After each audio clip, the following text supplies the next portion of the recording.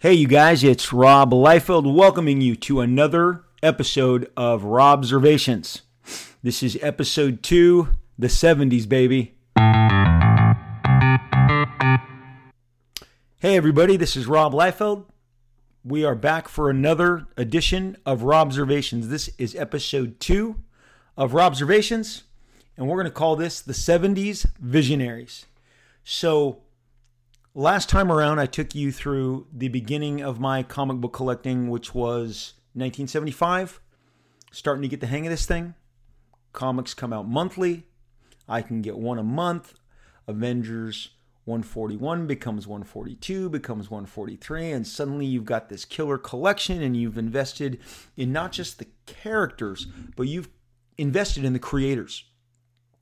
141 was the Avengers 141 was the introduction to George Perez, who would go on to be a revolutionary figure in the world of comic books, especially for a formative young man like myself. But in truth, when they welcomed him, welcome Avenging Ace, George Perez, he was part of a new age of creators that was descending primarily on Marvel Comics. It was Marvel Comics where so many of these guys found their voices, where they got their shots, where they were able to build out these amazing, transformative careers that would literally give depictions of modern Marvel characters as you know them today, starting in the mid-70s. And as some of you may know, and for those who don't, the 70s was a very exciting time in cinema. It was a time when Martin Scorsese, Francis Ford Coppola, George Lucas, Steven Spielberg, so many of these guys found their footing. They found their voices, and they became the cinematic, overlords that we understand and know about today. This all happened in the 70s. And these guys were tearing it up. They became the new voices of cinemas. And if you were around as I was, their movies were the movies that everybody was clamoring to see. And it was just, Taxi Driver, Mean Streets, The Godfather. Of course, Star Wars and how it transformed the culture. George Lucas, he was actually seen as the bubblegum member of the group, the less intellectual. There was an infamous screening of Star Wars with his peer group, Scorsese and Coppola and Spielberg, and these guys were less than enthused by Star Wars because they were the auteurs. They were the ones who were creating this new adult cinema. Warren Beatty also with Bonnie and Clyde. This was an age of the studios did not know what to give the consumers, and they were relying on these visionary filmmakers who they didn't even start out trusting, but they delivered these classics. I mean, movies that are so ridiculously respected and influential. You don't get to Quentin Tarantino without Martin Scorsese, Francis Ford Coppola. You don't get to J.J. Abrams without Steven Spielberg and George Lucas. And in comic books, ironically, at the same time, this new group, this group of Coppolas and Scorseses, Spielbergs, they were growing their craft and about to take over the comic book medium. And those guys, along with George Perez, are Frank Miller, John Byrne, Walt Simonson, Howard Chaykin, Jim Starlin. That's just, that's 5 or 6 of these guys, and they radically transformed the comic book scene. We were coming out of a period, I was just starting to collect, but at the same time, during that time, Marvel had reprints of all of their early 70s, late 60s books on the shelves. All the Spider-Mans were being reprinted in a book called Marvel Tales. Fantastic Four was being reprinted in a book called Marvel's Greatest Comics. The Avengers was Marvel Triple Action. So all of these books, you could get the modern Avengers, and at the same time, you're getting the 1969 adventures of the Fantastic Four as depicted by John Romita Sr. who was the immediate successor to Jack Kirby when he left after his 101 issue run on Fantastic Four. And then you had John Buscema on the Fantastic Four, and those are the books that are coming out. Gil Kane's Spider-Man was coming out at the same time. Ross Andrews' Spider-Man was coming out. And so this is a transitionary period. These amazing illustrators, John Buscema, as I said in a previous podcast, how he was the Frank Frazetta of figure drawing, faces. The guy is uncelebrated as an artist. He's so spectacular. I feel we've taken him for granted. It's because he did everything well. John Buscema was the Tim Duncan. Follow me here with the NBA analogy of comic books. They called Tim Duncan the big fundamental. He wasn't as big and strong as Shaq in his day, but he was fundamentally sound. He could pull you outside, make a mid-range shot if he had to. He'd launch from three. He launched from three in a game that almost sunk the Lakers in 2004. I mean, he could bang inside. He was your rebounder, assists. Tim Duncan, the big fundamental. And no one ever got terribly excited about him because he did everything well and he wasn't flashy. He wasn't the guy that was going to take it on the break and leave the key at the top of the key, take it to the air and slam it through the hoop like Michael Jordan, like Kobe Bryant, like Vince Carter. And again, he wasn't the big strength and the thunderous power of Shaq. So John Buscema did everything well. There was no flaw in his game. He was the big fundamental of comic book artists. And that tended to make maybe people not appreciate him as he was entering his 10th year in comics. He was as proficient and prolific as Kirby was in turning out product. And so was his brother, who was very close to his execution. Sal Buscema is not as celebrated as he should be either, in my opinion, delivered sometimes 60 pages a month for Marvel Comics. So what I'm setting up for you is 1972 to 1975, 76. These guys they've been at it for a long time. They've been producing tremendous amounts of pages between the Fantastic Four, the Avengers, Conan, Silver Surfer, Thor. John Buscema was everywhere. Similarly, Sal Buscema. Avengers, Hulk, all these different titles that he was, Defenders, that he was covering. But then you got George Perez, who brought, even to my eye as a kid, I saw his page design, his layouts, they were different.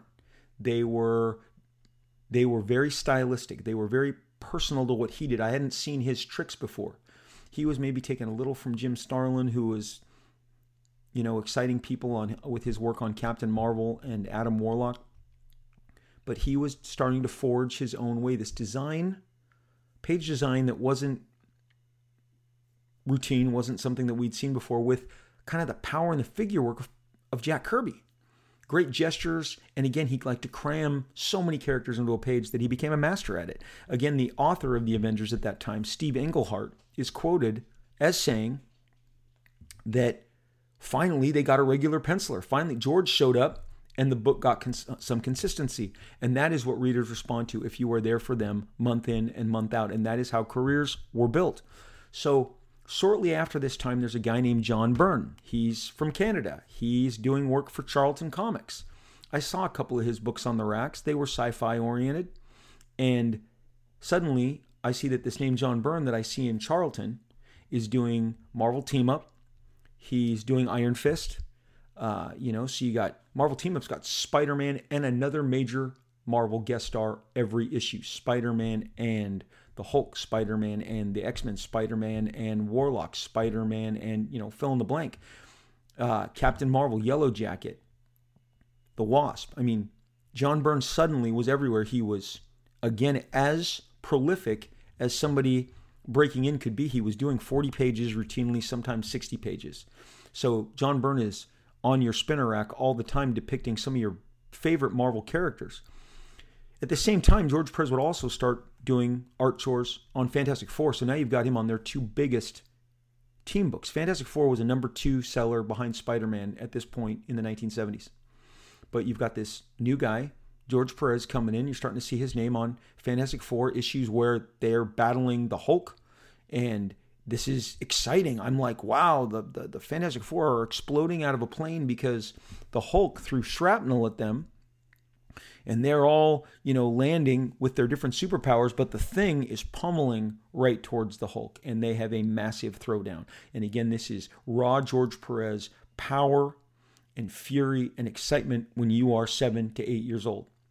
John Byrne, Marvel Team Up, Iron Fist. Iron Fist was just a kick-ass comic of martial arts action.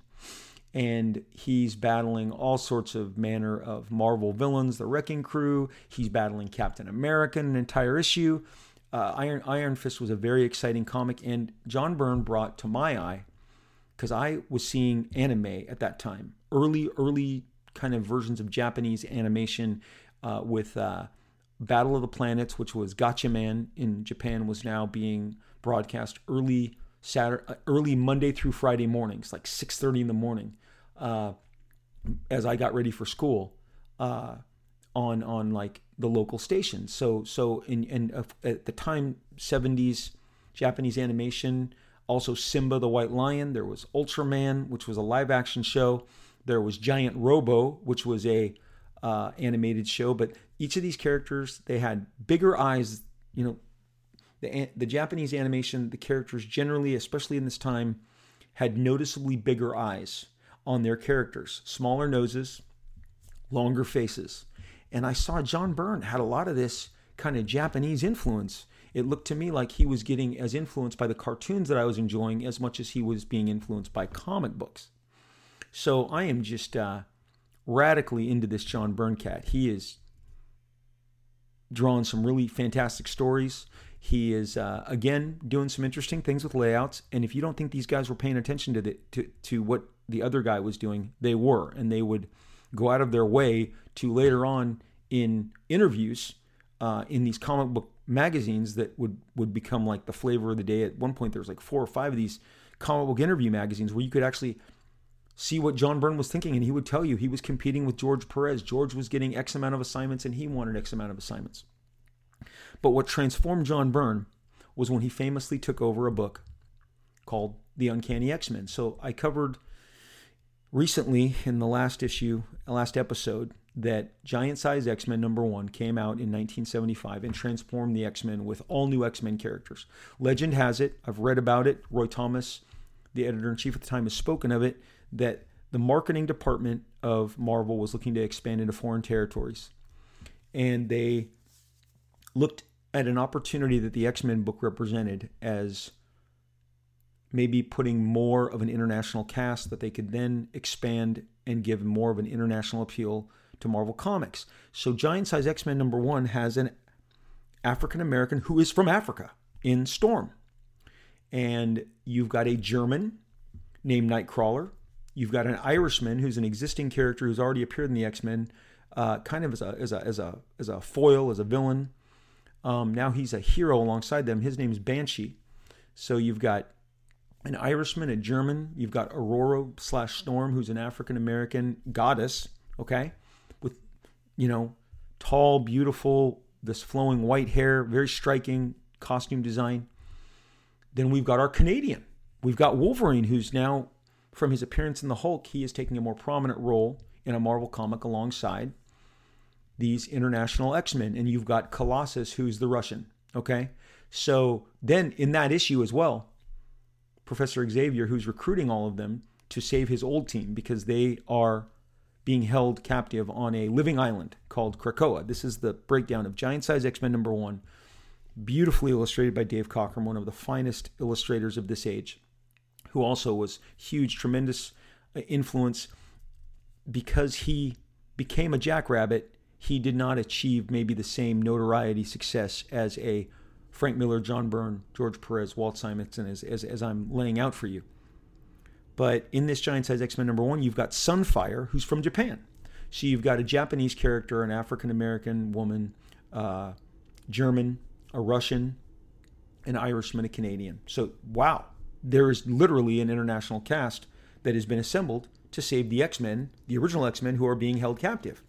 And it's a really brilliant passing of the torch story. I think it's one of the best standalone comics I've ever read in my 40 plus years of reading comic books.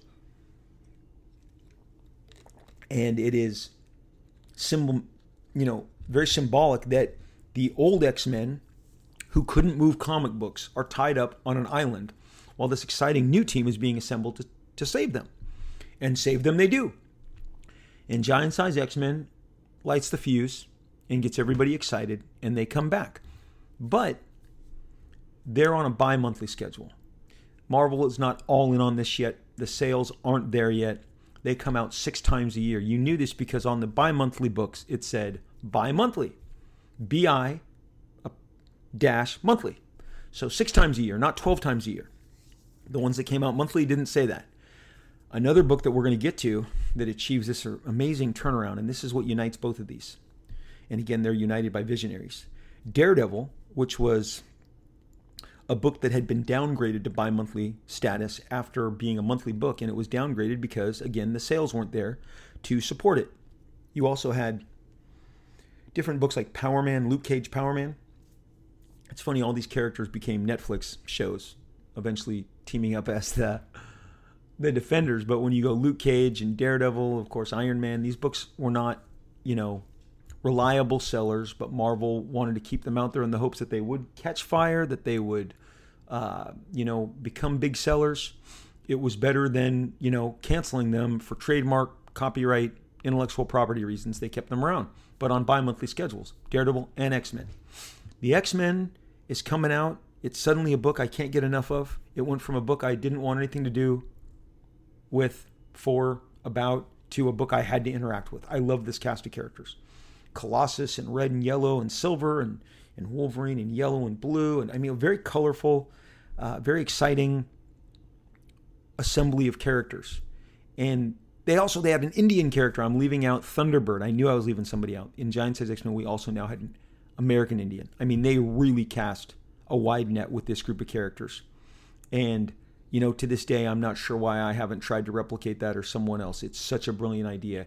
If it was, as it's been put forth, a marketing concept that then editorial closed in on, it is one of the best ever. It's fantastic. It really worked out for the best because this group of characters had chemistry and they looked dynamic together. And I was swept up in them. Suddenly, a book I never wanted to pick up because I felt the characters were very boring. I call them arm casters and temple touchers. Charles Xavier, Jean Grey, and Cyclops would put their hand up to their temple and fire a blast or a mental, telekinetic force at you. Angel would flap his wings. Iceman would cast his arms and blast you with ice. He's very uninteresting visually. And then Beast would bounce around and jump, and he wasn't as interesting as Colossus was as a strongman. If you'll notice also on the early issues of the Uncanny X-Men, Colossus was geared to be the star of the book. He is the leading figure coming out at you on Giant Size X-Men #1. On subsequent issues, he is a absolute beast of a figure. They put him out there in the biggest possible way. He is the largest. He is the largest figure on these cover pages. He really is hard to miss, and they, by design. And Marvel had a long history of really prominent strongman that reflected in good sales. The Hulk was always the featured figure on any cover of the Defenders, 10 out of 12 covers. He's the featured character. Big, green, awesome, magnificent. You had Thor, if he was in the Avengers, was always very, very strong with his hammer up front. The Thing was always a huge component of every Fantastic Four cover. And now you had Colossus. He was intended to be like the star of the book. That's interesting because what happened was Wolverine became the star of the book.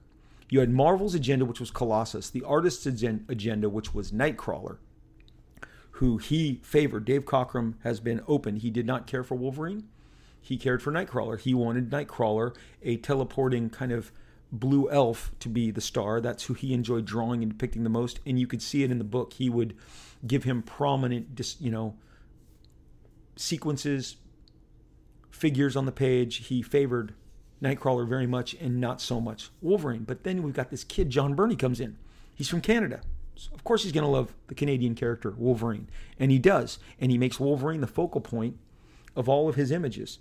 And he starts taking over on the stories with the author, Chris Claremont, who took over the Uncanny X-Men after Giant Size X-Men #1. and became the dedicated author for the better part of 2 decades.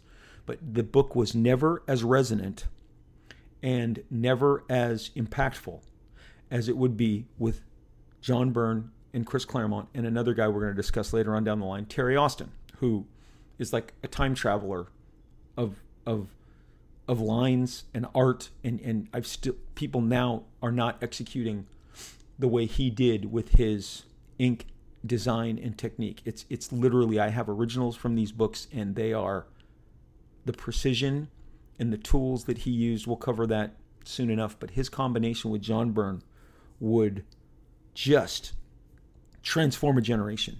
X-Men, when John Byrne comes on in X-Men 108, Dave Cockrum says goodbye in 107, John Byrne steps on in 108, and the book just feels different.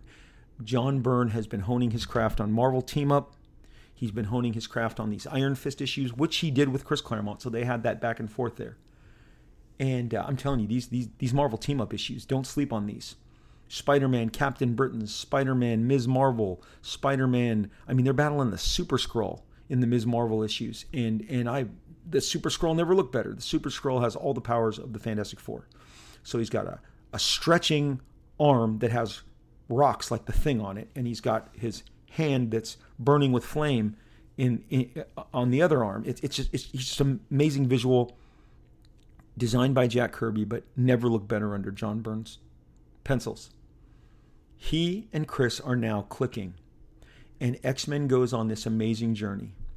They have the definitive Magneto battle. The character that was in X-Men #1, that was their foil, their nemesis from the go, is now featured in this riveting, really a 3-parter. He's at the end of one issue and carries them all the way through, where he is battling the X-Men viciously, powerful, oppressively. He takes them all to his lair, which is the bottom of a volcano, holds them hostage. They have to figure out a way to break free, and then all hell breaks loose. They battle him. The volcano implodes. They break out. They're in Marvel's celebrated Savage Land with Kazar, who is a Tarzan echo. It doesn't end with the Squadron Supreme, as I said last time. Marvel has lots of mirrors of different characters that they just put their mighty Marvel application and touch on. But when the X-Men break out of the volcano at the base of it, and they are in the Savage Land, those images are still in my head as clear as they were when I was 9 years old. And they are standing looking at pterodactyls and lush, jungle greenery and tribal warriors, and suddenly, whoa, your favorite heroes, their clothes are torn and tattered as a result of their throwdown with Magneto, and they are in the Savage Land for several issues where they encounter Sauron and Garrock, and just again, exciting. They attack this futuristic citadel in this double-page splash where they're as tiny as little ants on the page, and they're looking at this amazing technological wizardry pulled off by John Byrne and Terry Austin. There was passion, there was love, there was a new level of detail and storytelling and facial expressions, and John Byrne was taking his animation base from Japanese animation style faces with bigger eyes, smaller noses, longer faces, but adding this Neil Adams,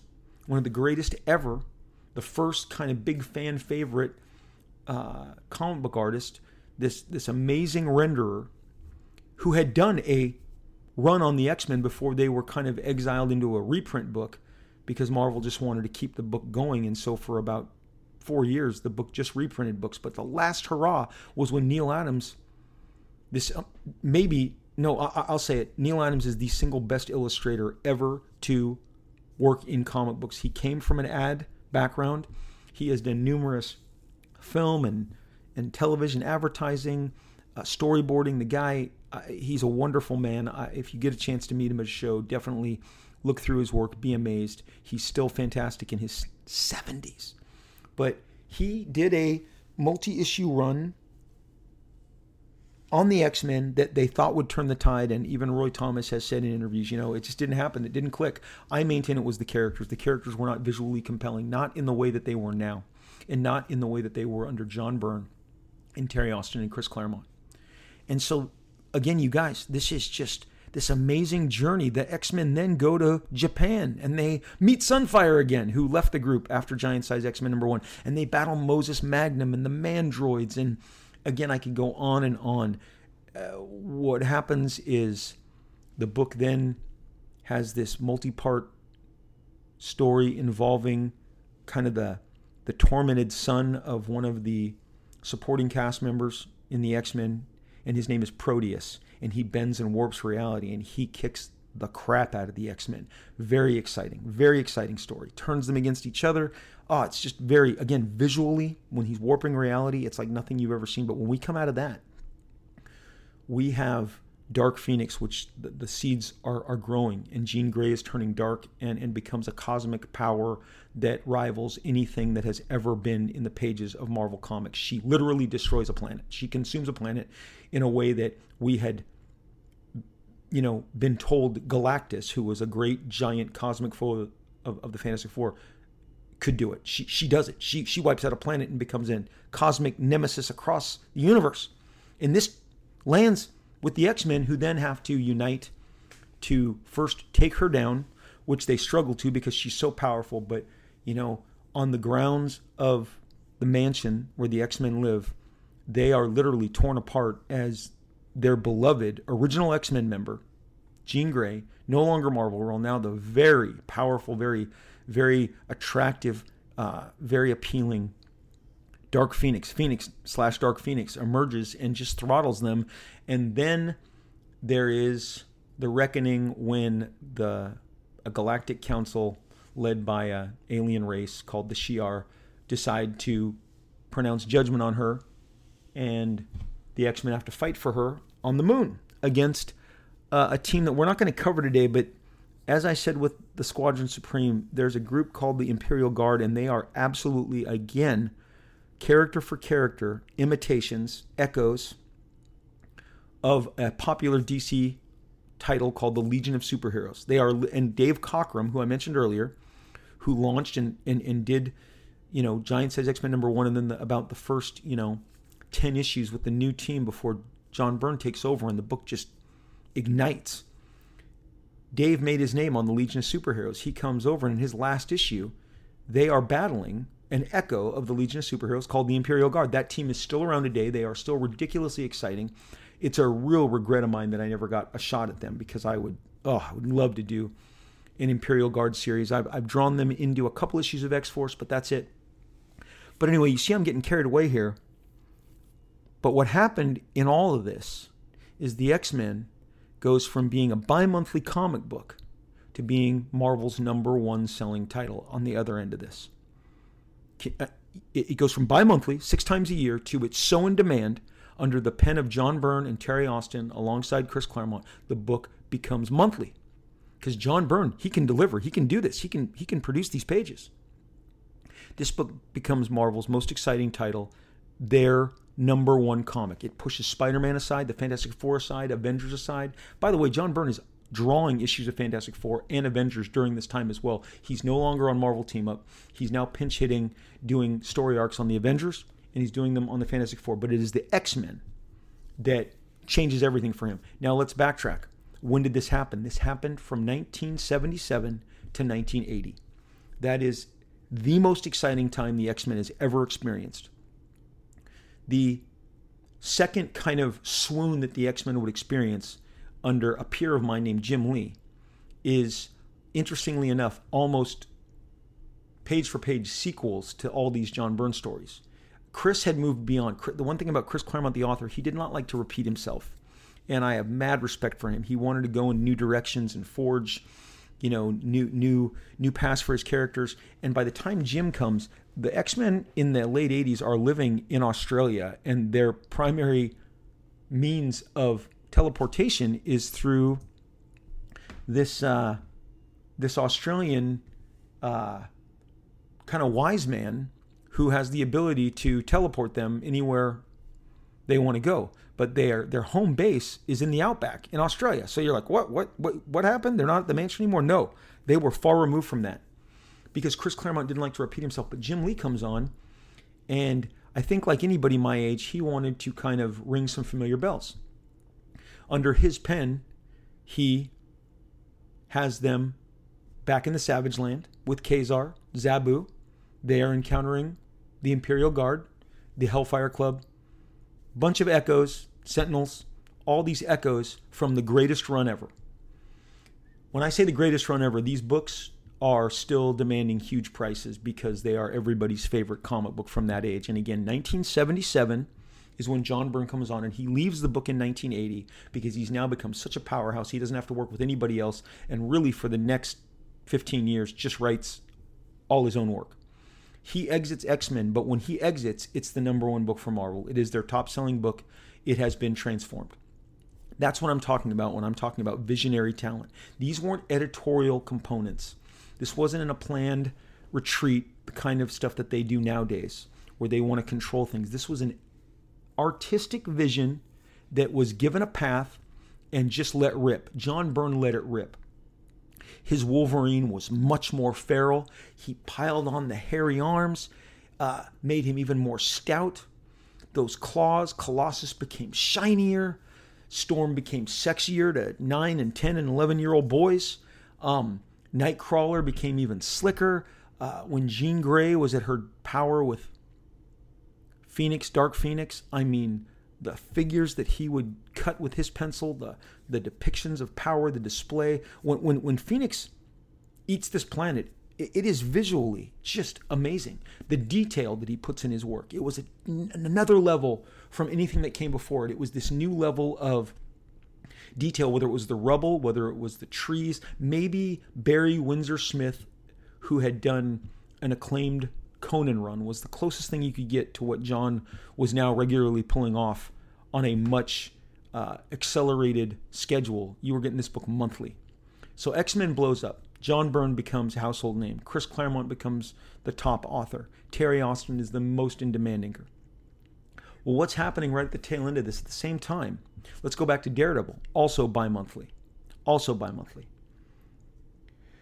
Daredevil's kind of a joke book. Daredevil was always kind of seen as, by the fans, they did not embrace him like they embraced Spider-Man. He was seen as kind of a poor man's Spider-Man, a guy on the rooftops in New York City who swung around using a billy club with a rope, a line, and used kind of acrobatic feats and these senses that he had. Spider-Man had senses. Daredevil had enhanced senses since he was blind. But his rogues gallery, the bad guys, they weren't as exciting. We literally had the Jester.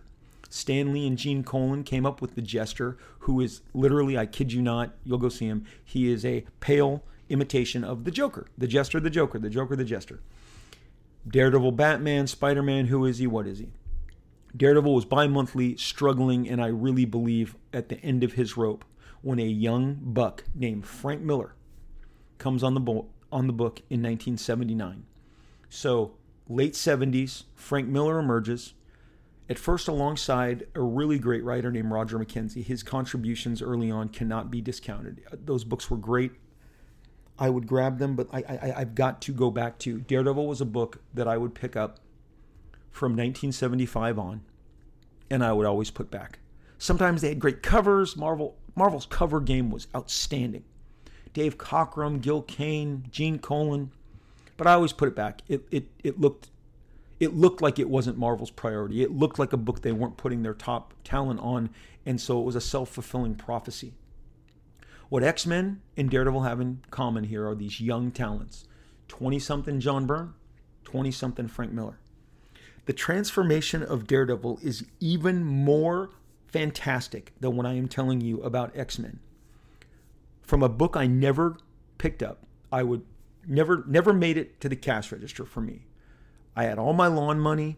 As I'm getting older now, in the late 70s, I'm mowing more lawns. I'm saving my lunch money. I'm using it. One time, literally, I brought like $20 in change. I'm that kid. And I remember the death stares at the market as I poured out the nickels, dimes, quarters from my glass jar as I was buying 5 or 6 comics during the summer. And I mean, if they would have assaulted young Robbie Liefeld, they would have. I just kept looking away. I was so nervous. The stares. And the lady was really sweet as she counted up my change and cleared me to buy all these comics. But Daredevil wasn't among them until Frank Miller. He changed it. How did he change it? He approached it completely differently. He took over the writing of the book and stayed on that book for 4 years following. And what he did was he brought this mashup of Hong Kong cinema, of gangster films like Scorsese and Coppola, and this hand-to-hand Bruce Lee level combat with the dynamics of a Gil Kane, one of the best ever in the business from the 60s, early 70s. That's his peak era. And also Frank Miller, his pages read like films. Now when you say Hong Kong cinema life, what are you in 1979? What are you? You 11? Yes, I am 11. But again, back in 1975, if you grew up, I've talked to guys in New York. Everybody had Channel 7, the ABC network here in Southern California, and as I understand it, it was all across the country, from 3 to 5 every day. There wasn't talk shows. There wasn't Oprah. There wasn't Donahue. These didn't happen until the 80s. In the 70s, you got stripped out. Monday through Friday was always theme weeks. The afternoon movie. The afternoon movie was something you raced home and you turned on your TV. And give you an idea, Monday through Friday would be Go Ape Week. Go Ape Week. Planet of the Apes, Beneath the Planet of the Apes, Escape from the Planet of the Apes, Conquest of the Planet of the Apes, Battle for the Planet of the Apes. I'm not sure there was a better Monday through Friday any time that Ape Week was on. When Go Ape Week was on, it was off the chain. They had Monsters Week, Godzilla, every Godzilla movie that they could release on a Monday through Friday, and it always ended with Destroy All Monsters, Mechagodzilla. First one was Godzilla. They'd maybe throw King Kong in there. Then you get Godzilla versus King Kong. I mean, guys, this was fantastic. But what they also had inside of these, they needed theme weeks. They had lots of Bruce Lee movies, lots of Hong Kong action movies, what I would call grindhouse. They had to fill all these days. So that is where I was first, and kids of the 70s know what I'm talking about, when the guy's mouth is moving and then the words came out later. They would send this up in later parody films. But that's where kids my age in 1975 through 1977, 78, when before the advent of the afternoon game show or the afternoon talk show, it was, Monday through Friday, movie week, theme weeks. And so I saw a lot of martial arts movies. And I recognized that Daredevil suddenly had its emphasis on martial arts action, as Daredevil no longer battled the Jester. Daredevil was battling a villain from the Spider-Man Rogues Gallery who had never really, with me, struck a chord, not like Dr. Octopus or Sandman or the Vulture or Kraven. It was the Kingpin of crime, who was always this heavy-set, doughy guy with a cane and a scarf and a white suit. The Kingpin of crime. The Kingpin of crime that you have seen depicted on Netflix is the Kingpin of crime that Frank Miller refurbished. He became a terrifying crime lord along the lines of somebody you would see in The Godfather. He was completely in command of a giant crime family that Frank Miller went to great pains to depict the network they had. He created these haunts in Hell's Kitchen, these dive bars and alleyways that Daredevil would go to get information to track down these different crime elements. And everyone was scared of the Kingpin. And then you saw the Kingpin. You saw him without his shirt for the first time as he's training as a sumo kind of warrior alongside other sumos, and then later against ninjas as he took them on. And Kingpin was no longer this joke he was no longer this joke in a big white suit with a scarf. He was literally a terrifying, powerful figure that was taking down sumo wrestlers in these brutal hand-to-hand competitions, and then other martial artists breaking their legs, slamming them into the ground. I mean, it could not be more exciting. He created a formidable menace to Daredevil as he started taking hits out on him, employing assassins to kill Daredevil. But most importantly, Frank Miller introduced into the mythos this incredible character called Elektra. And Elektra Nachos, was a former lover from Matthew Murdock, who's the secret identity or the real persona of Daredevil. Elektra was a Greek flame from, she was from Greece and was attending college alongside Matthew Murdock, and they had this hot and heavy romance. And then her family was involved, her dad was involved with some crime, and there was some separation between her and Matt, and it ended poorly, and she disappeared, and they had this long lost love, this kind of, forbidden love that separated them. And Elektra comes back into Daredevil's life as this formidable assassin who can go toe-to-toe with him that he doesn't recognize at first as his former flame from college. And she has these sais, these weapons, these incredible martial arts moves, and she's taken out ninjas and hitmen and crime lords, and suddenly she's dominating the scene in New York City, and she is deep under Matt Murdock, Daredevil's skin. And they are on opposite sides. They have some knockdown dragouts. But again, the way this book is told is what I call widescreen panels. Suddenly, Frank Miller is the master of these long landscape panels. The other night I was asked to record something and they said, do it in landscape. Okay? We all know what landscape is, but it was no longer a grid. The grid was gone with Frank Miller. 6-panel, 5-panel, 4-panel grid. No, it was these escalating landscape panels stacked on top of each other, and they would move your eye like cinematically. And it was something to behold. I mean, Frank Miller is one of the top storytellers to ever draw comic books and to guide your eye. And early on in my career, I stayed with two outstanding artists when I was visiting New York for the first time. One is Mike Zeck, who famously drew The Punisher and Captain America and the biggest crossover of his age, Secret Wars. Huge fan favorite, huge, amazing, accomplished artist. And Jerry Ordway, who penciled Superman for years, All-Star Squadron, and most famously the Batman, the original Batman, Jack Nicholson, Michael Keaton film adaptation, which is just beautiful. These two guys are amazing artists, and I stayed with them in Connecticut for several days, and we had lots of talks about storytelling. And they said, Mike Zeck famously told me, Rob, storytelling is the biggest component, the most important thing you can master as a comic book artist. Leading someone's eye through the page from the top left to the bottom right in some sort of inverted S or a Z pattern is the difference between when they close that book and they separate it from a book they liked and a book they loved.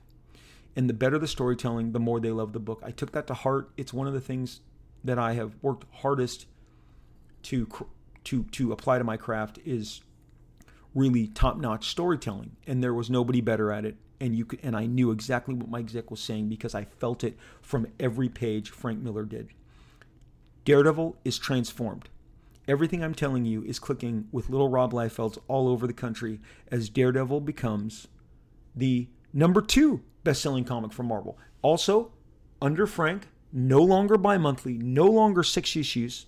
His work is selling so well that they are now putting Daredevil out a full 12 months a year, and you're getting double-sized issues. And Frank is up to the task, man. And I am just telling you, the action, adventure, the battle on the rooftops, these acrobatic, violent, bloody exchanges on clotheslines that are 10 stories above the street, higher, 30 stories. I mean, just breathtaking visuals. He made a character that was kind of a goofy character called Bullseye into this raving lunatic madman. There is an issue where Frank depicts Bullseye as he's broken out of an insane asylum, and he shows you from his POV that everything he sees is not as we see it, and he sees everybody as Daredevil at certain points, and he is literally insane. Like, honestly, I believe Frank's depiction of Bullseye in the comic books is as frightening as anything in these formative issues as they have done with the Joker. But this is the work of one guy who is now writing and drawing this book every month, blowing our minds, doing storytelling techniques that are not like what John Byrne is doing, that are not like what George Perez is doing. Completely different takes on the page, a different form of storytelling. Very, very paced. You could feel when he wanted to slow the story down, he slowed the story down, speed it up. And his page design was fantastic. And he worked with, as I mentioned with John Byrne, he worked with one of the most outstanding embellishers, inkers, a complimentary artist that finished his work named Klaus Janson, who is one of the best that ever did it alongside Terry Austin. The 70s was the age of the embellisher. These guys who could take another artist's chicken scratchings and render them as beautifully as a Neal Adams drawing, because they came from Neal Adams Studios in many cases. Klaus, Terry Austin, several others came from the tutelage of Neal Adams. And it showed. So Daredevil becomes bottom of the bin. And these are the sales charts back all of this up. Books have been read about this. But to see it happening in real time is just fantastic. You are watching the birth of a visionary. John Byrne on X-Men. Frank Miller on Daredevil. What happens? 2 of the lowest selling Marvel books become the number 1 and then the number 2 best-selling books in Marvel's catalog. They are the most in demand and, as you would expect, suddenly the most imitated. X-Men would inspire a lot of imitators. Daredevil was a harder one to pull off because it was so signature Frank Miller. The tone, the crime, the martial arts. I mean, look, he brought in a clan of ninjas, indestructible ninja warriors. He brought in the Yakuza. I learned what the Yakuza was through Daredevil. That's the best part of comics, too, is when they're teaching you stuff. You're like, what is the Yakuza? And Frank Miller knew that maybe kids needed to come into speed. But the Yakuza is, Japanese gang warfare. And these are Japanese gangs. And they're moving drugs and they're moving arms and have political machinations. Oh, my gosh. All this stuff that Frank was doing. 1979, 1980, 1981. If you put a gun in my head, the best period of comics, 1977 to 1981, is, for me, peak Marvel. Peak Marvel. And you've got guys, like I've mentioned, like Walt Simonson, who are busting in. He doesn't take over Thor until the early 80s, 82, 83. And then he transforms Thor in the way that Daredevil was transformed by Frank Miller. Just balls to the walls, imaginative, all new applications that never had been seen in Thor. But we're going to do that in another podcast. A guy named Jim Starlin. You know him because he created Thanos. He did not create Warlock. He took a masterful turn at Warlock and really an artsy run, which questioned, deities, God, life, death. It was heady stuff as a kid. I'm like, wow, I recognize that I am reading well above me. But Jim Starlin, writing and drawing. Adam Warlock. Penciling and inking sometimes too. I mean, not just drawing, also doing the finished inks, but very signature artistic voices are what we're getting on these books. And Warlock was like no book you'd ever read. And we haven't seen Adam Warlock in media yet, so you're not as familiar with him. But Thanos became a premier A-list tier villain because Jim Starlin put Thanos' agenda into the Avengers and Spider-Man and the Thing, and it's a huge crossover. The summer of 77. Jim Starlin does 2 back-to-back annuals. An annual, for those of you who don't know, was a double-sized issue always released in the summer when I was a kid. You look forward to it because you're going to get bonus issues. The Avengers got an annual. The X-Men got an annual. Fantastic Four got an annual. Hulk got an annual. The Spider-Man, all of them. And it was generally a special event. They got some good talent. Again, talent was leading the way. Talent was transforming these books. There's no way an editor would have come up with what Jim Starlin or Frank Miller did, or John Byrne and Chris Claremont. They were so signature to what these voices created, and would then consistently create. It's like a song or like a band, When U2 came out, especially their first 4 albums, no one sounded like U2. The Eagles in the 70s had a signature sound. This kind of Southern Californian country, blues mashup that fit them perfectly. And of course, you always had these amazing musicians that had signature styles, which is why we identify their music with them specifically, and why we think some songs are sung best by the originators of those songs. The same is to be true and said with Frank Miller, Walt Simonson, Jim Starlin. Jim Starlin's Adam Warlock run transforms the character to this really dark cosmic entity, tormented, dealing with really like Jesus Christ superstar in space is the best I can say. It literally was like he was playing out the deity in space, and Jim Starlin knew what he was doing. The guy was super creative, very artsy, but it was like nothing you'd ever seen. But then Thanos, who had been tormenting Warlock, turns his ire on the Avengers. And it's a 2-issue story, about 40 plus pages. No, 60 pages Jim did. That, again, it's seen as a classic. Those are the books that my generation associate when Thanos was like, oh my gosh, this is terrifying. He is scary. He is taking on Thor, Iron Man, Captain America, Scarlet Witch, Vision, Spider-Man, and the Thing. The Avengers are wiped out by Thanos in the Avengers Annual 7. And in the Marvel 2 annual that came a month later, Spider-Man gets a vision. Someone reaches out to him, shows him the events. He goes to the Fantastic Four, shares his vision. The Thing is there. They decide to check it out, take the ship up. Boom. They're engaged against Thanos and have to free the Avengers. And this is not goofy stuff. This is great looking stuff. Jim Starlin, powerful figure work. His trunks and chests and the rib cages and the hips. There was just power in those figures. And again, beautifully rendered faces. Just such an accomplished style. Such an accomplished storyteller. So the age of Jim Starlin, the age of Frank Miller, the age of John Byrne, George Perez is tearing it up at the same time. Memorable Avengers storyline after memorable Avengers storyline. In the 70s, the Avengers met their match in a character called Korvac. This cosmic entity that traveled to Earth, took on human form, and was so threatened that all these other cosmic deities were arriving on Earth to try and interfere with him and stop him, and only then revealed their agenda to the Avengers, who would then engage him. And literally, the issue where he takes out all the Avengers is before meeting his own fate. Again, a culmination of a years-long storyline, year and a half. And Jim Shooter, who was editor-in-chief, was a fantastic writer. Came up, again, singular voice, huge impact. Came up at DC Comics as the youngest writer. He wrote comic stories to them in the mail. They grabbed them. They published them. I would read stories about Jim Shooter in the late 60s, early 70s and be like, there's a high school kid writing Superboy and the Legion of Superheroes? He would then go on to be the editor-in-chief and write, for me, the very best run of the Avengers, and that is alongside George Perez, who was feeling it. Maybe the best team book artist ever. Could juggle a giant cast with giant emotions, characters with tremendous power who are also dealing with insecurities and self-doubt, but tremendous impact.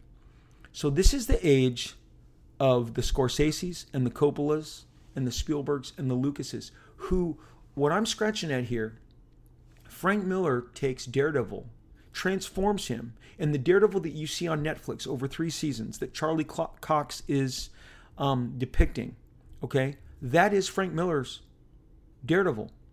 The X-Men that you saw, the entire Fox era, the good stuff, even the stuff you didn't like, but mostly the good stuff, Days of Future Past, X-Men 2, those are John Byrne stories. Those are stories that John Byrne and Chris Claremont made that you're seeing in the 2000s, 2002, 2004. In Daredevil, you're seeing it in 2014, 2015, 16. Okay? That's impact. That's, when I can still see Martin Scorsese's influence on filmmakers today. That's impact. That's the power of Mean Streets and of Goodfellas and of Taxi Driver. Frank Miller is still impacting the sound stages today in Hollywood. 300, Dark Knight, Daredevil. The guy, it all started in comic books in 1979 with this Daredevil run where he took a book that was bi-monthly and near cancellation and made it the number one single character, eclipsing Spider-Man, but behind X-Men, which was now number one, eclipsing Fantastic Four and Avengers. Nobody saw this coming. This isn't editorial. This is artistic vision. This is how exciting these times are. But the work of John Byrne, Chris Claremont, is what gives you Hugh Jackman, is what, gives you these exciting depictions, Mystique, by Rebecca Romijn, Jennifer Lawrence, all of these characters, these depictions of these characters, stuff that I still want to see. If they could pull those John Byrne Savage Land X-Men stories off, which I was hoping they would do sooner, there is some amazing, exciting, high adventure. Imagine the X-Men in Jurassic Park, except it's not a park. It's literally below the equator and this entire prehistoric world that is maybe kitty corner to Wakanda. I mean, just exciting stuff we haven't seen yet that we're dying to see, that I want to see before I see anything else. When Grant Morrison came along 10 years after Jim Lee, he also seemed to do a lot of sequels to the Chris Claremont, John Byrne stuff. Imperial Guard, The Shi'ar. So much of it was, hey, I read this as a kid. I want to emulate this. These are the films, the stories, the cartoons. The X-Men animated series owes everything to the John Byrne, Chris Claremont run. In the same way that the Netflix, countless 30 episodes of Daredevil, multiple Batman films, cartoons, are the product of Frank Miller's talent. What you saw in Thor Ragnarok was the closest you've gotten to a Walt Simonson Thor comic, and we're going to cover that in a future episode, because we don't have time to delve into Howard Chaykin and Walt Simonson and George Perez with the depth that they deserve today. But certainly Jim Starlin, I work with Jim. I hired him when I had my own imprint, and sweet guy, amazing, just so exciting. But most importantly, I was able to hang out with Jim as he saw Infinity War and Endgame take over the world. And Thanos became the biggest thing ever. And this week, I see that, and Josh Brolin, who I was fortunate enough to get to know, and I call a friend who has depicted Cable in Deadpool, also became this worldwide icon known as Thanos. Maybe the most popular villain ever. But this week, Josh shares, and that's what I'm alluding to, Josh shares on his Instagram that, hey, I won the best villain of all time in some, outstanding poll and some voting. And look, Thanos is pure Jim Starlin, and the Infinity Gauntlet, the collection of the Infinity Stones, you're watching Jim Starlin. And when did that comic book take place? When did that formulate? When did that first, come together? 1977. So again, that's my journey. Those are the books that I would buy on the spinner rack. Avengers 7, when Thanos decimates the Avengers. My mom pulled in to the liquor store on our way to Huntington Beach, and I grabbed that comic off the stands. It was 50 cents, 60 cents. Grabbed it, and my mom said to me, why did I even come to the beach? You haven't gotten off the towel. It's because I kept reading Avengers Annual 7 over and over and over again. And if you grabbed it today, it would be better than any Avengers comic you've picked up in the last 20 years. Put me to the test. Go get that comic. Go open that comic. Go look at the story, the visuals, the drama, the conflict. Jim Starlin is an outstanding A-list comic book master. And that Avengers Annual 7, my mom's like, why do we come to the beach? Why are you not in the ocean water? And I'm like, oh man, I got to make my mom happy. And you know what? I've been poring over this comic for hours under this umbrella on this giant blanket and towel. And of course, I ran in, splashed in the water, and made my mom happy, made the journey complete. But really all I wanted to do was get in the car, go home, and read that comic 10 more times. And that is the work of visionaries. That is not corporate created comics. That is visionary talent that would later, become Chris Evans, Chris Hemsworth, Robert Downey Jr., Scarlett Johansson, Josh Brolin, all throwing down with each other. Tom Holland, because like I said, Spider-Man's in that story. The precursor, when they wipe Thanos out. Jim would revisit this all in the Infinity Gauntlet, as I said, in the late 80s, early 90s. And, I mean, that's visionary. Frank Miller would then go on to transform Batman. Like I said, from Daredevil to Batman. And then he'd start telling the battle, of 300. And that becomes this amazing cinematic blockbuster. And it was started on the page in a comic book. And that's the kind of stuff that just turns me on and just gets my crank going. And I am telling you, again, I've been able to meet most of these guys. And I'll close this out with a story of my very first comic convention, which was my big comic convention. I had been to a couple local Anaheim Disneyland Hotel conventions where they had one or two guests. It's where I got to meet George Perez and pour over his art and gush over him and tell him how much I loved his work. But I had just discovered comic book stores in the early 80s. And I remember I saw this comic book newspaper called the Comic Book Buyer's Guide. They called it the CBG, Comic Book Buyer's Guide. And in it had a giant full-page ad talking about the San Diego Comic-Con. Well, I live in Orange County, San Diego. We go there all the time. Okay? A couple times a year at least. The train, we drive down. It's, it was a great getaway for our family. And I said, Dad, there's this convention. It's in the summer. It's in July. It's at the convention center, the local convention center, not the monolith that we would all start attending in 1991. But the first convention center in downtown San Diego. Really great building. Every time I drive by it, I am swept up in these memories. And my dad, he saw the passion that I had. And he said, son, you save up the money and we'll make it a trip. You and me, we'll make it a weekend trip. So my dad and I look forward to this. 6 weeks later, I've mowed enough lawns. I've pocketed all my money. I'm going to buy a drawing. So my dad and I headed down to San Diego for the San Diego Comic-Con, 1982. And I could not be more thrilled. He gets us train tickets. We get a hotel overnight. And I know my dad is just showing me so much love. He is like, son, I know you dig this. I'm not really into this. When we came out of Star Wars, for instance, in 1977, and I'm swinging around an imaginary lightsaber and asking my dad, did you love that? Did you love that? He opened the door. He got in the car. He started the engine and he said, I love a good drama. He always called dramas drama. I'm not into that sci-fi stuff. But he knew his son was, and I was into comics. So he was totally 100% on board. It was a dad and son weekend. It's one of my golden memories.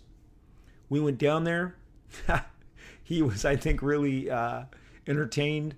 So all the comic artists in 1981 looked like rock musicians. They looked like members of Steely Dan and Fleetwood Mac. Ted Nugent, Aerosmith, long hair, beards, a lot of Santa Claus beards. And I entered San Diego, and the list of names was incredible. That's what attracted me to getting there in the first place, was this ad in the Comic Book Buyer's Guide. The CBG had these amazing, every name in comics. Dave Cockrum, Jim Starlin, George Perez, John Byrne, Chris Claremont. I mean, just overwhelmed. Well, I go in to the convention center and I enter the hall, and immediately to my left is, small crowd, people thumbing through different art and pages, and all together, it is Dave Cockrum, Chris Claremont, George Perez, John Byrne, all these guys. They're all sitting together. And they all look like Santa Claus with kind of dirty beards. Like long hippie hair, big mustaches, burly guys, beards.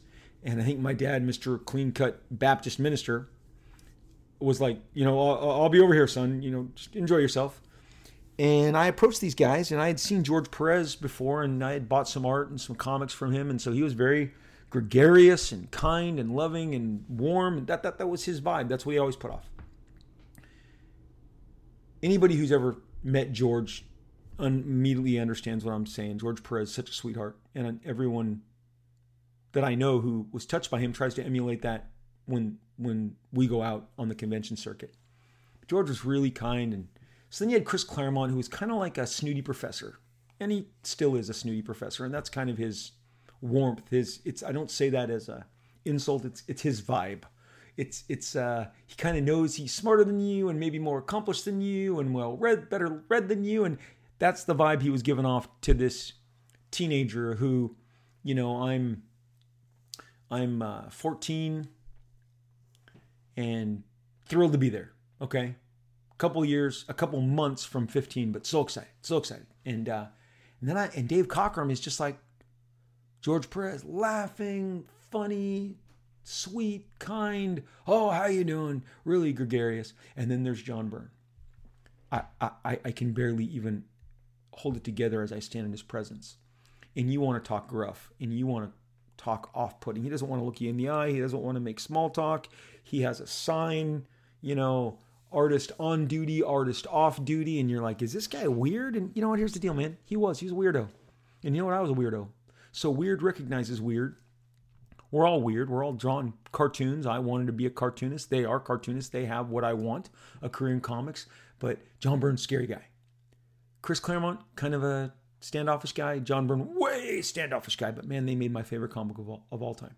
They were the X-Men team, the golden age, the gold standard of the X-Men, what everything was based off. And I just stood there and was just so excited to tell him how great I loved his work. I couldn't get on his list. John Byrne was obviously packed. We were there on a Saturday. He'd already taken a list on a Friday. But it was great. These guys would come with Xeroxes of their work, advanced issues. John Byrne had moved on to the Fantastic Four. George Perez had moved on to DC, but he had Marvel and DC work that he was displaying. Dave Cockrum was coming back to the X-Men. Just exciting time. Just a super exciting time. And I'm sitting there in the presence of all these guys.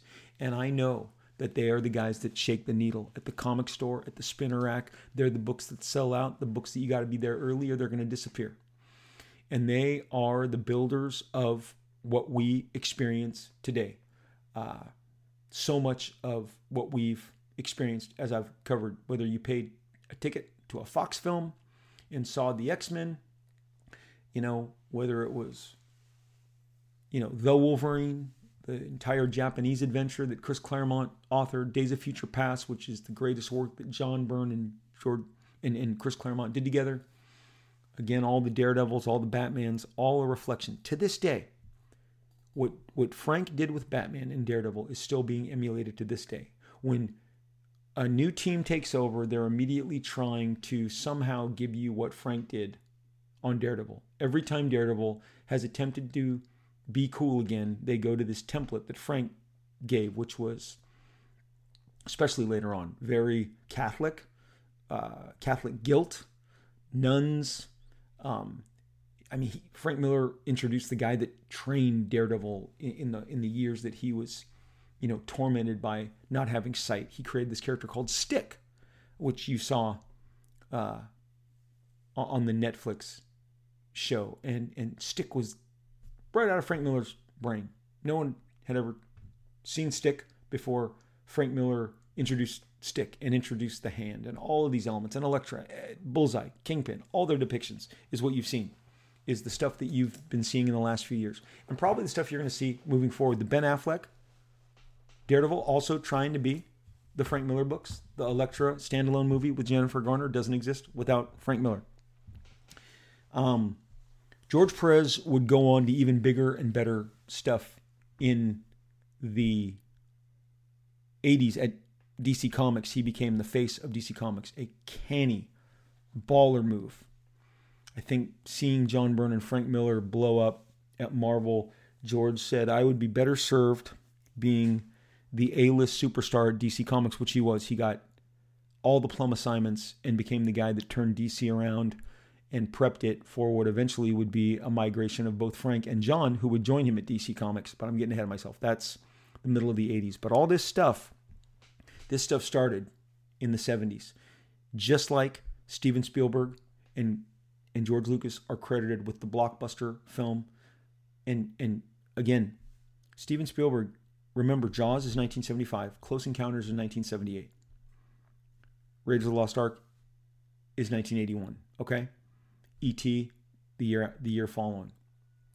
Steven Spielberg made his mark in the 70s. He was the father of the modern blockbuster with Jaws. George Lucas would then redefine what a blockbuster was with Star Wars. previously defined by the two guys with their kind of street crime family focuses between Coppola and Scorsese. Now, the blockbuster popcorn film. These guys are all tremendously influential, just like these guys in comics. Who Scorsese, I can see his influence on Frank Miller in the pages, like I said, the crime lord stuff. But Frank Miller mashing it up with martial arts and grindhouse, Hong Kong cinema, didn't see that coming. But it made Daredevil must read, a book you never didn't pull off the top of your pile and read first. And the stuff that he did and the twists and turns that story takes and that series takes.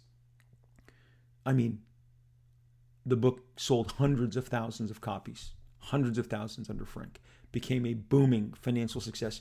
And it all started in the 70s.